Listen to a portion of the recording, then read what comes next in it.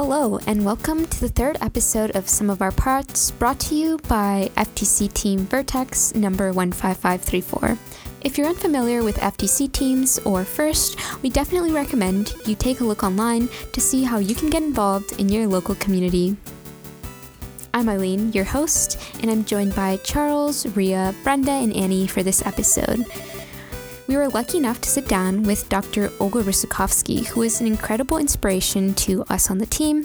Three of us actually had the amazing opportunity to attend the AI for All camps, which she co-founded.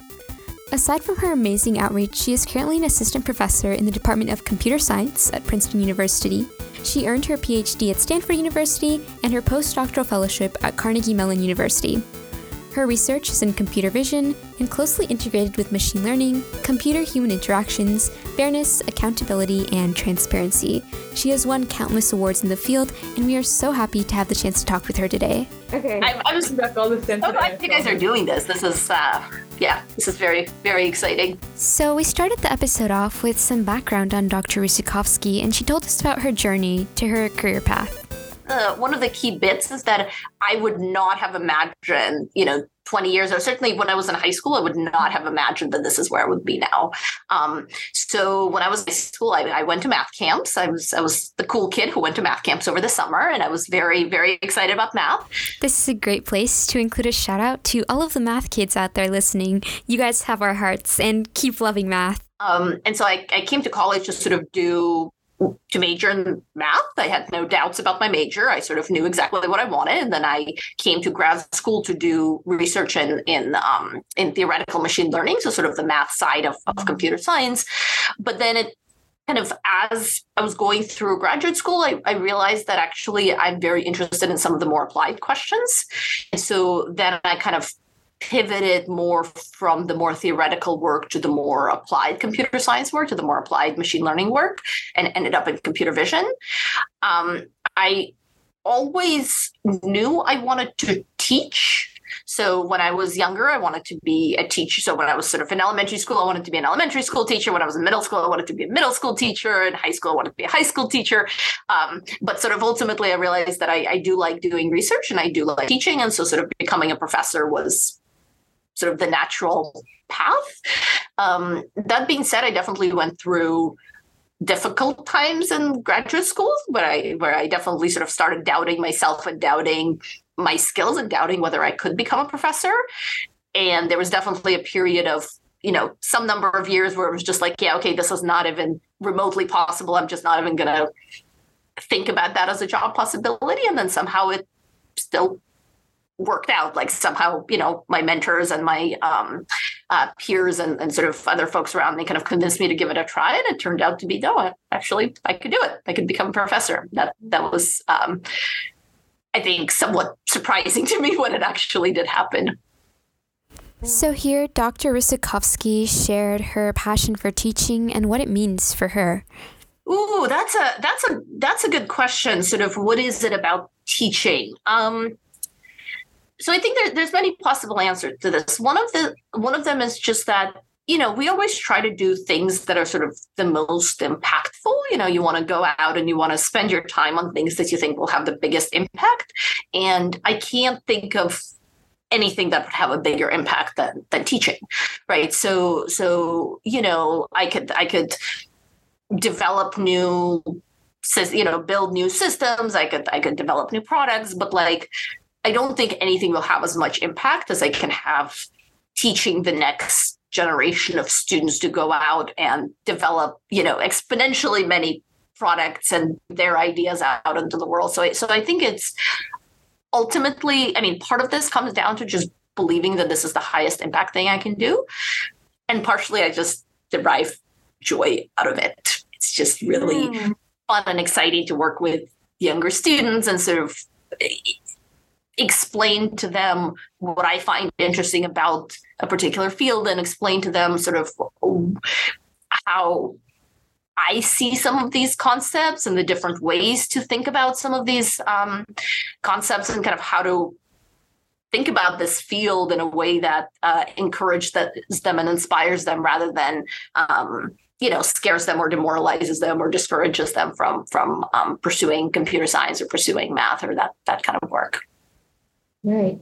So as a co-founder of AI for All, can you tell us how you kind of decided to go into that direction, like an outreach direction? I mean, you mentioned your love for like educating and like being this figure, which is so inspiring to all of us. So thank you so much for like what you do for AI for All. We all had a part in that. So how did you get to that point? Yeah, so thank you so much for saying that. And AI for All is definitely, my baby, and definitely for all of the co-founders, but also for everybody who is sort of working at the organization. I mean, this is something that we all believe in very passionately. And I've sort of mentioned the idea of kind of doing things that have the most impact, and AI for All kind of came out of that of what can we do for this field of AI, of artificial intelligence, that's really going to be transformative. And there's a lot of people who are working on, the next biggest whatever model that will do bigger and better AI, but all of that sort of pales in comparison to some of the realities of like, we don't have diverse voices represented around the table. We're building technology that is reflective of a homogeneous group of its creators. We are missing out on ideas, on perspectives. We are trying to build technology for all, but we really are not doing that because we just don't have everybody represented at the table. It's a very small subset of population who, and not just a very small subset of population, but a very homogeneous, a very, very non-diverse. Sorry, I'm thinking of trying to think of a synonym for homogeneous and not coming up with one. But so what if we think about sort of what is the biggest danger that's facing this field right now, I think it's that. I think it's that we are just losing out on different perspectives, and we are building things with biases in it that we don't even realize because we don't have people asking the right questions. And so founding AI for All was kind of like, okay, what can we do to mitigate this biggest issue that's facing the field? And what we can do is try to find students who would be excited to come join us, to come join this field, to come join the research and the building of some of this technology and bring their unique perspectives and questions and insights into this space. Oh, that's great to hear. I'm wondering, like, how's AI for All going right now? Do you have like some cool events or things coming up that we'd love to hear about? One of the really exciting things that's happening this summer. So I've been trying to figure out a way to recruit high school researchers into my lab over the summer. And it took me, something like 5 years now to try to figure out just the logistics of like, how do you hire a summer high school intern who is under 18? So what does it mean to have sort of minors on campus, and how do you make all of that happen? And we finally figured it out. So this is through this is just at Princeton, so it's not as big of a part of the national organization, but we finally figured it out here. So I'm going to be recruiting 1 or 2 high school students to come do research with us over the summer, and that's going to be in addition to the Princeton AI for All summer camp that we're running again. That's really exciting. That's a great opportunity for high schoolers. And it's amazing that you're working so closely with high schoolers, especially because that really like helps build, from the ground up, that pipeline where students feel supported to enter AI and especially pursue like PhD degrees or like higher education. I know like I was always intimidated by AI, and I definitely would not have, like, now it's something that I want to study in college, and that's something that I would not have thought before AI for All. So it's really been incredible. But I'm actually wondering. That's really wonderful. I'm thrilled to hear that. I hope that continues. I hope you come to college, you study AI in college. I hope you find a supportive community or continue relying on the on your AI for All peers and the other AI for All change makers to hopefully keep that going and keep up your interest and your excitement in this space. Thank you so much. Yeah, that would be a dream. So you were talking about like having diverse voices represented in AI and kind of how that plays out in algorithms. So maybe could you talk a little bit about like algorithmic bias we're seeing today, as well as how that relates or compares to human bias? Yeah, so we're seeing a lot of first of all, a few years ago, I think as computer vision, as AI technology started really being deployed sort of in a wider range of applications and really sort of consequential applications, we started seeing, I would say, sort of unexpected behavior, but I think it's unexpected partially because the researchers who were building the technology were not asking the right questions. And when they would sort of deploy this out in the real world and on people who did not necessarily look like them, on people who were actually sort of using this technology, it turned out that there's a number of blind spots that this technology has and a number of errors. And sort of one of the canonical examples and one of the first sort of very high profile examples was the work by Joy Blomwini and Timea Gebru, who were researchers at the MIT Media Lab and then at Microsoft Research at the time, who studied the accuracy of face recognition technology and sort of realized that this technology works much, much better on lighter skinned male than it works on darker skinned females. So they pointed out these discrepancy in error rates in a lot of commercial face recognition systems. And that was part of the first works that kind of started this much, much broader conversation, both about patterns of errors in the technology and patterns of errors that tend to favor members of dominant majority groups and frequently members of groups that are overrepresented among the AI researchers themselves.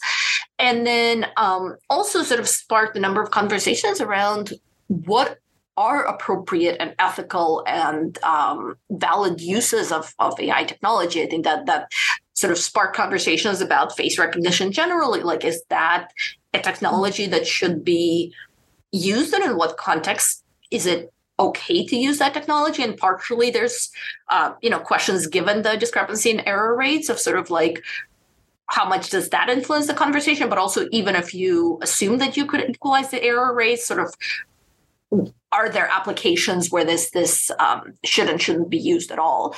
And then this conversation has kind of deepened over the last few years, and we started talking about sort of things like accuracy of computer vision or AI models on, for example, photos from different geographic regions. So we sort of moved from talking about accuracy on people of different demographics, but now we're thinking about, okay, even something like I build the computer vision model to recognize common household objects, right? So I take a photograph of my room and I say, okay, I want, a robot to operate in this space. And so I wanted to understand what all the different objects are in here from this photograph. So it turns out that even something like this, this problem of building an object recognition model, it turns out that these systems work much better on photos taken in countries that are more represented among AI researchers. So they work really well on photos that are taken in the US, taken in Canada, taken in Australia, taken in Europe, and then fail on photos taken in Africa, for example. And partially this is because some of the common household objects look different. And the same object may not necessarily look the same around the world. Mm-hmm. And so, it's sort of getting us to think, okay, even this technology that seemingly does not have anything to do with demographics, right, does not have anything to, seemingly like, okay, there shouldn't be a bias or fairness component there. Well, it turns out there kind of is. Like there still are these questions about like, what regions are being represented in the data, and then when you deploy the system, where is it actually going to work? Anyways, I can talk about this for a very long time. This is a big part of what the research work that we do in my lab, and I think this is one of the very important research directions right now in computer vision and in AI in general. Yeah. So one of your most famous projects is ImageNet, right? Could you tell us a bit about what that is?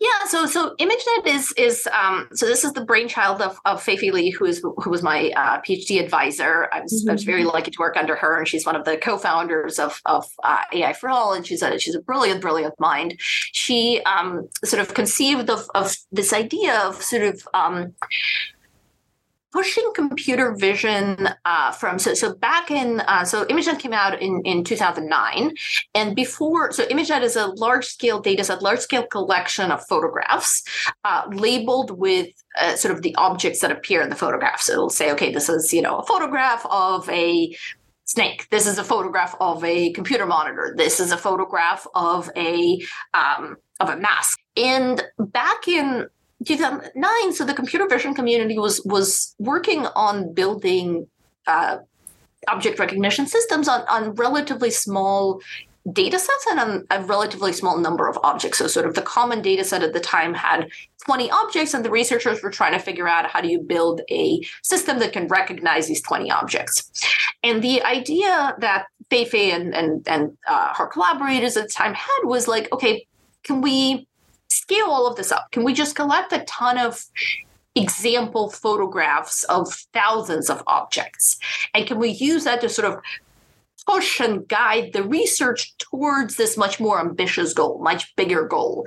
And it turned out to be that, yes, this is exactly what computer vision needed at the time. And this was part of what sparked the transition from sort of the different kinds, sort of it sparked the deep learning revolution, sparked the transition from computer vision on much smaller scale data set where the focus was on building kind of more and more complex models, to this idea of like, we should just be data driven. We should collect a ton of data, a ton of examples, and then sorry, I'm struggling with the idea of so the deep learning models that are being used on these on this data, that they are much larger models, but they're sort of less constrained and less sort of hand engineered compared to the models we used to do before. And so basically the idea is this whole field became sort of data driven, data centric, where you first collect a ton of examples and then you build a relatively unconstrained model that can learn from all of these examples and turns out perform much better than some of the previous models. Or anything you're excited or looking forward to in like the world of research? Yeah, absolutely. So we've been working on a lot of questions around bias and fairness in computer vision systems. Definitely thinking about how can we identify some of these biases that exist in the technology, but also how do we counteract that? Like, what are some of the interventions we can do besides bringing more diverse voices into the field, but also from a technical perspective, what we can do there. And then we've also been looking a lot at interpretability and explainability of models. So trying to figure out if there are strategies to better understand what the model has learned. And besides that, we're continuing to do a lot of work in just trying to build more accurate computer vision models, doing a lot of work on video analysis as opposed to just image analysis, doing a lot of work at the intersection of vision and language. So it used to be that sort of computer, object recognition was more of like, okay, I show you a photograph, tell me what, is this a picture of a cat or is this a picture of a highlighter? And now it's much more like, okay, I want to build systems that can describe the visual world in natural language, or I want to sort of really understand the deep connection between the computer vision space and sort of the natural language descriptions. That's a very interesting, very, very complicated field. What would you say is kind of another skill set that you also need to consider when going into a career like this? I think all of these are very important. I think everything you're mentioning is very important. And I think the thing is that I'm really not kidding when I say we need researchers with a diversity of perspectives and backgrounds and experiences. And to some extent, you want folks who capitalize on their unique skills and unique approaches to research. Like, for example, I work much better in a collaborative research project. Like, I love working with other people. And that was, that's something I discovered during graduate school. Like, I really sort of understood how much better and how much more creative and how much more excited I am about projects that have other folks on board that we could sort of bounce ideas off of, and that helps me both in terms of just coming up with better ideas, but also it helps me not get discouraged. Like, I think when I sort of work all by myself, I tend to, if there's sort of one day where the project is not going well, I then get discouraged. I'm like, oh my God, this, didn't go well yesterday, it's not going to go well tomorrow. But if you're working with somebody, that helps you sort of get out of that rut and sort of keep going. And it didn't go well for you, but it went well for them. Maybe they have some cool, exciting, results that they were able to sort of debug their part of the program, and then you're sort of moving forward together. And so I think it's very important to kind of try to figure out what works for you. What's your sort of unique approach to this, or unique set of skills that you bring to the table, and capitalize on that. Also, AI in general, it's a very interdisciplinary space, and it's an opportunity to kind of combine your interests in other areas. Like, for example, if you're excited about AI in medicine, if you're excited about saving the environment, like combining that with some of the AI technology. If you're excited about, social sciences and like learning about people. So there's actually a lot of very natural intersections with AI, both sort of AI applied to social science, but also some of the social science concepts applied to studying AI. Like, there's just almost an endless set of possible connections and possible skills and interests that you could sort of bring into this space. To sort of wrap this up, I would love to ask, if you could give advice to your younger self or any high school student right now, what would you give? Yeah, so it's a great question. I mean, I would, I have a standard bit of like 3 bits of advice that I give. I don't know if my younger self would believe that or would build off of that. But sort of one is to really work on assembling a community around yourself. So assembling sort of mentors and peers that can lift you up and help you keep going. And this is both sort of more senior mentors that can open doors for you, but also folks that you can text in the middle of the night when you're feeling insecure or whatever, who can sort of help get you through that. So that's the first bit of advice, is this emphasis on sort of community and mentorship. The second bit is to shamelessly celebrate your accomplishments. So a lot of the time, we, particularly the sort of perfectionists among us, tend to feel like, okay, any accomplishment you do, you sort of backpedal and you say, okay, yeah, like I won this award, but really, I should have won it a year ago. Or like, yeah, but, my report wasn't as good as I would have wanted. But as much as possible, particularly when you're moving into these like very competitive, very difficult fields, there is more failure than successes. Like you will stumble and you will feel, you will struggle a lot more than you will have those moments of successes. So as much as possible, just like celebrate those accomplishments. Like don't be a jerk about it to others. Like you don't have to sort of be arrogant about it, but you yourself can allow yourself to feel pride in that, in those moments of success. And then the third bit, which I would not have believed or known what to do with when I was younger, but I think the third bit of advice is to aggressively protect your physical and mental health, which are really one and the same. And that's really, really hard. That's really hard, especially in high school with all of the constraints and all of the things that you're trying to juggle and trying to balance. But as much as possible, sort of letting yourself off the hook, learning stress management strategies, trying to prioritize sleep, trying to prioritize exercise, trying to prioritize sort of healthy eating habits. And it's very, very difficult, but as much as you can, sort of give yourself permission to put that first above finishing one particular assignment or above sort of whatever else is going on. And I just want to acknowledge that that's really hard. It gets easier as you get older and become more in control of your schedule. But yeah, I do want to say that as much as you can. And with those wise words of advice ends the third episode of Some of Our Parts. If you are currently a high schooler, we definitely recommend you check out the AI for All summer camps that Dr. Russakovsky co-founded. You can find these by searching on the internet. If you'd like more information on Dr. Russakovsky, you can also find her website. As always, thanks for listening and have a great day.